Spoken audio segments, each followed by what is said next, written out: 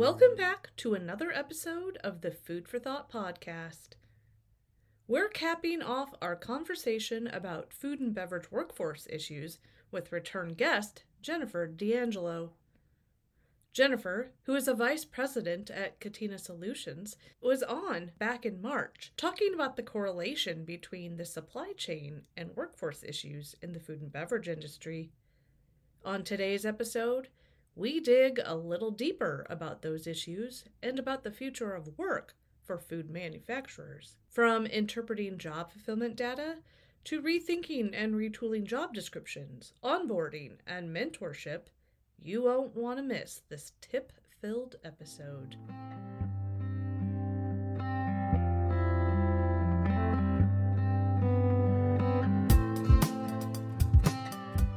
Jennifer, welcome back to the podcast.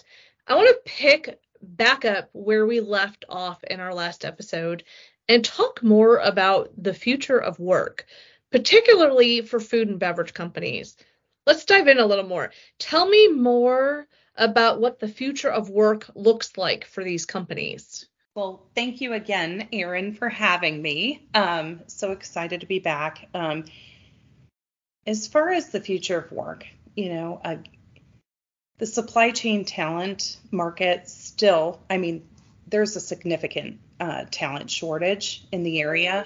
So hiring and retaining qualified workers is very difficult. Fun fact, nearly half of the food companies cite labor and talent management are among the top challenges for the food industry that they face today. So again, we really have to focus on a variety of different things that I know we'll dive more into in the conversation. You talked in our last episode about how food and beverage has been somewhat resistant to change, how they keep doing things the way they've always done them.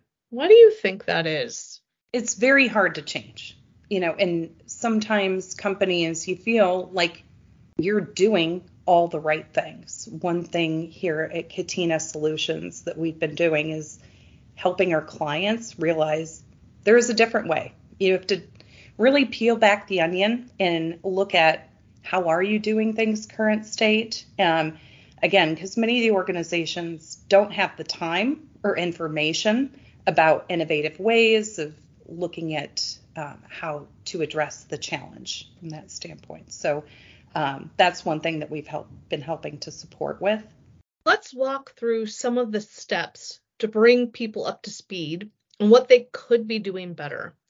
You mentioned that companies need to look at the data. What does that mean exactly? Great question. So looking at the data, you really need to look at where have you had successes? What are the avenues that you're taking current state to attract employees? What's working? What channels have we been utilizing? And what is the ROI on those? And what isn't working? Which many people don't take the time to look at.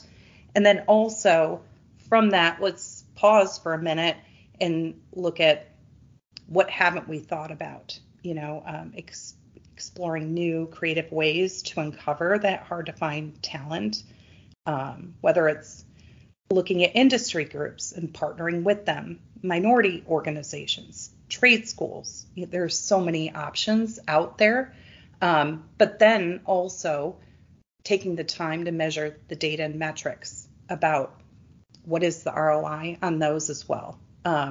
Also looking at turnover, where have we had the most turnover? What have those recruiting methods been to start with? Also from promotions, where have people excelled and grown throughout the organization? How do we find that talent to begin with? What do we do right? So really, and also from a diversity perspective, how are we attracting diverse groups of talent? Are we just doing cookie cutter, what we've always done in the past? And how do we change that going forward? You talked a bit in our last episode about companies needing to look at how their brand is being represented. What does that look like? Is there a brand audit companies can or should be doing? Absolutely. You need to look at it from a holistic approach. So, who do you want to be perceived, out in the marketplace? So, looking at your website, does it portray a day in the life, what it's like working there? Benefits, perks, around, what's exciting about the organization? What are we doing? Social media, um, LinkedIn, Facebook, wherever you're posting or attracting talent, like what is your brand showing? Also, referrals. Do you have a referral program? What is that current state? Maybe it needs a refresh. Also, recruiters, kind of talking with them one-on-one. What are you sharing with the brand story, the organization? What is the story that we're telling to the folks, or if any at all, which I think is lacking, in certain organizations. So are we portraying the perks, the total rewards, everything, encompassing who we are, our values, and living those values? So there's a way to do that, and we've been helping many organizations here at Katina just dissect that process and make sure that we're looking at it from every angle. Let's do a deeper dive on retooling job descriptions. What should companies be changing up? So from the job descriptions, what I've seen is many are stale and need a refresh. So are you really, from qualifications, let's just start there for a minute. Are those qualifications really needed, within what you're saying is needed there from a background standpoint? Or are you cookie cutter hiring or looking in a job description standpoint, what has been done in the past? Like look at it from a fresh lens of, maybe we need this, maybe we don't need that. Also from the brand story, I feel like that's been missing many times from job descriptions. So it's just, here's what we're looking for, here's what the job is, and that's it. Well, again, to attract the right type of talent, you have to share what exciting things are going on in the organization, what is looking to be accomplished in the role, what the opportunity is in the future, and creating more of a story versus the traditional approach. Let's talk a little bit about onboarding. Where have the flaws been so far? I would say there's many areas that have room for improvement. So onboarding, it's just, first of all, does the person have the equipment and everything they need from the start? On day one, that experience should be a 5-star experience for that person. Whether the team reaching out, like some type of welcome, from leadership supporting, creating time for that person to, what do you need? How are you feeling? We're so happy to have you. Many organizations swag, sending something prior to them starting, making sure orientation, are they comfortable with, do they know all the benefits that are available to them? Do they need help with the paperwork?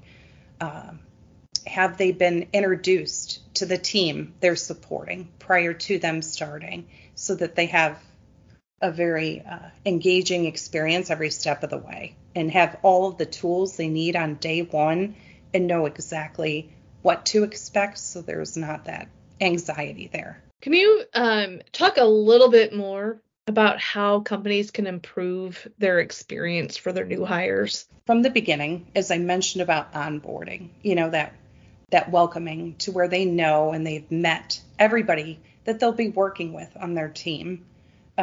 So important to feel welcome, to understand what the expectations are going into that, but then Also, people having a checklist around here's what you can expect week 1, week 2, week 3, or however that looks, so that everything's covered. And they're like, along the way, they don't feel that I didn't know this is happening, or I wasn't told this and I should know this information. I don't know who to go to for XYZ. So I feel just making sure they know we will cover you. We're organized from the start.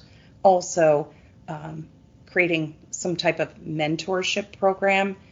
Here at Katina Solutions, we have a buddy system. So when a new person starts in the organization, there's a buddy, both a peer within their division that they're working in, but then also externally and then with leadership, so that you create multiple layers of relationships, friendships, point person to go to throughout with questions and bouncing ideas off of if they have challenges, and feel supported throughout the process. So I feel like that's one of the many ways that people can help. And then check-ins, just making sure, how are you feeling along the way?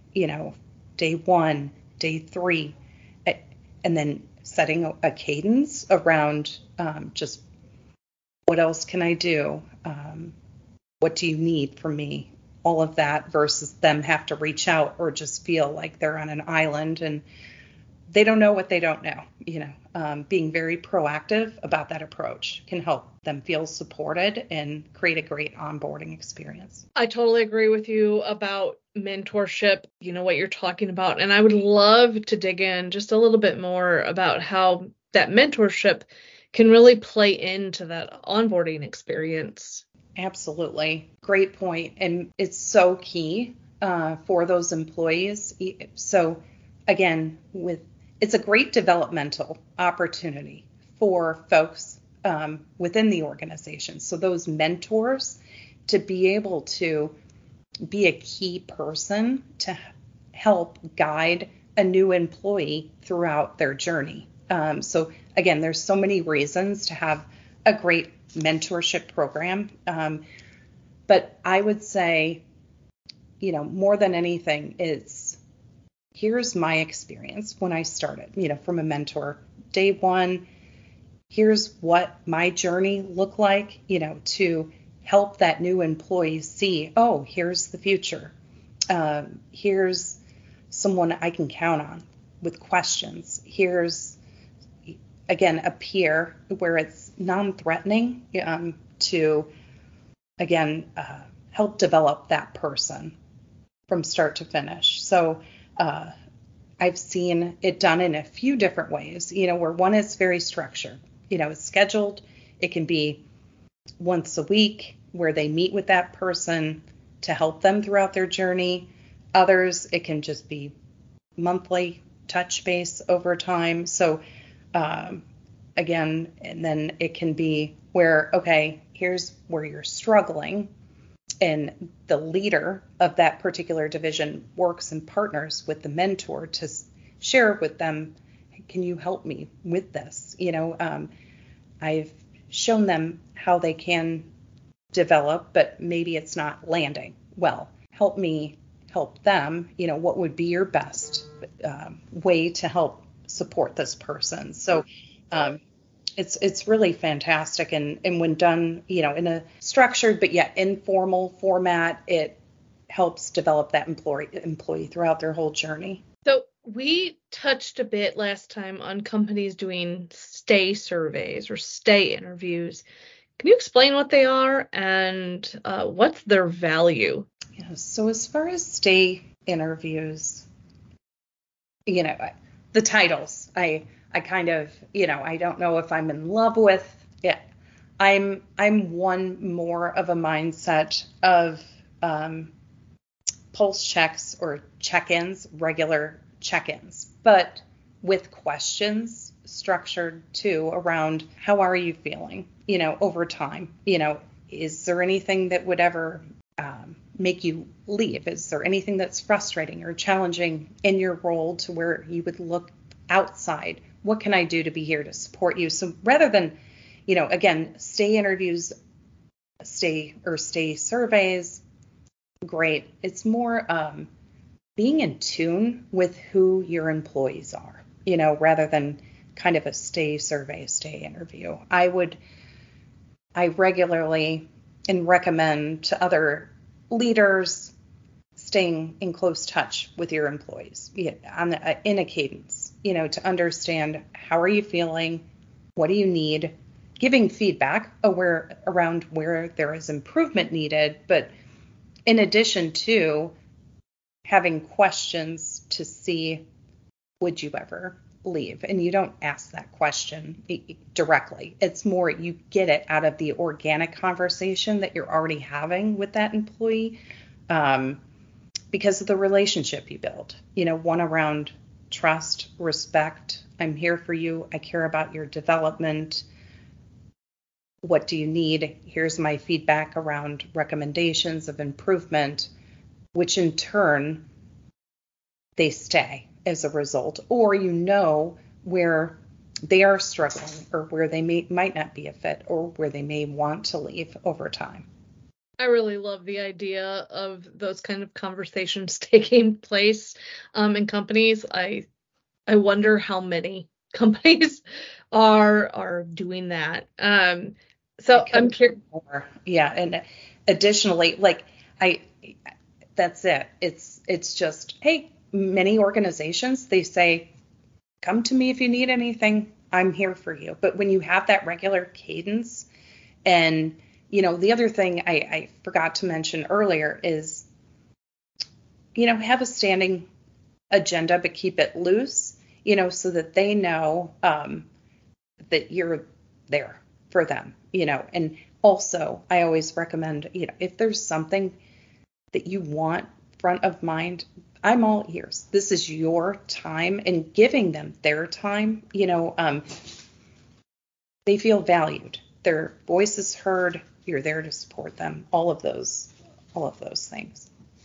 Yeah, I feel like that's been a big thing in the last year with just, the exodus of employees and kind of where things have been with, people leaving companies en masse, that it's like, yeah, they don't feel valued. And, there's seemingly kind of one simple thing, like just check in with your employees. I'm curious how many, what this exodus of employees would have, if it could have been prevented by more managers checking in. I don't know. I agree. The other thing is, don't talk at your employees during that time. Like, this is their time. You weave in what you need to get across, but open up the floor with letting them know it's their time and to share. And again, it's your time to add in the information as a leader. But yeah, being talked at equally would make someone leave if you're doing that in a cadence as well. Like, oh, great, I set my check-ins, but all I'm doing is telling them what I want and what I need versus asking about them at all. Yeah. So one last question for you. I'm curious if you can share this. Are there any companies that stand out to you that are doing any or all of the above pretty well right now? Great question. There are so many where this is a focused approach, and I feel like many companies are looking at it from one lens or another, but from all the way around. I feel like there's just a lot more opportunity out there. There are many that are doing so many things well in certain ways, but as far as one that stands out that's doing everything, from start to finish, from the talent attraction, employer brand, are we looking at it just from one lens, or are we flexible in our requirements, what we do, to the onboarding, to the retention, to all of that.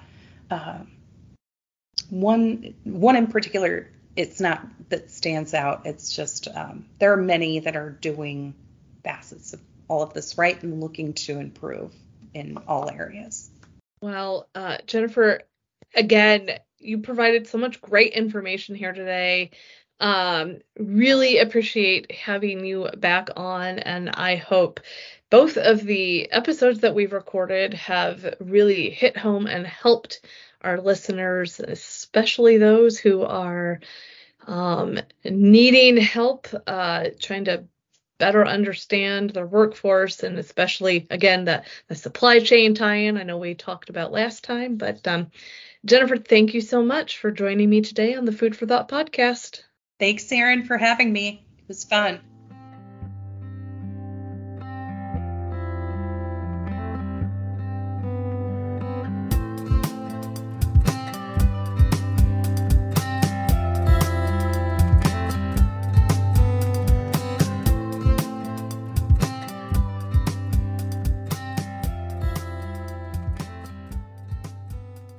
For everyone listening to the Food for Thought podcast today, thank you for tuning in. You can find us on Apple Podcasts, Spotify, Stitcher, and just about everywhere you can listen to a podcast. Be sure to tune in next time as we talk more about the stories behind the headlines of the food and beverage industry. Take care. Have a great day.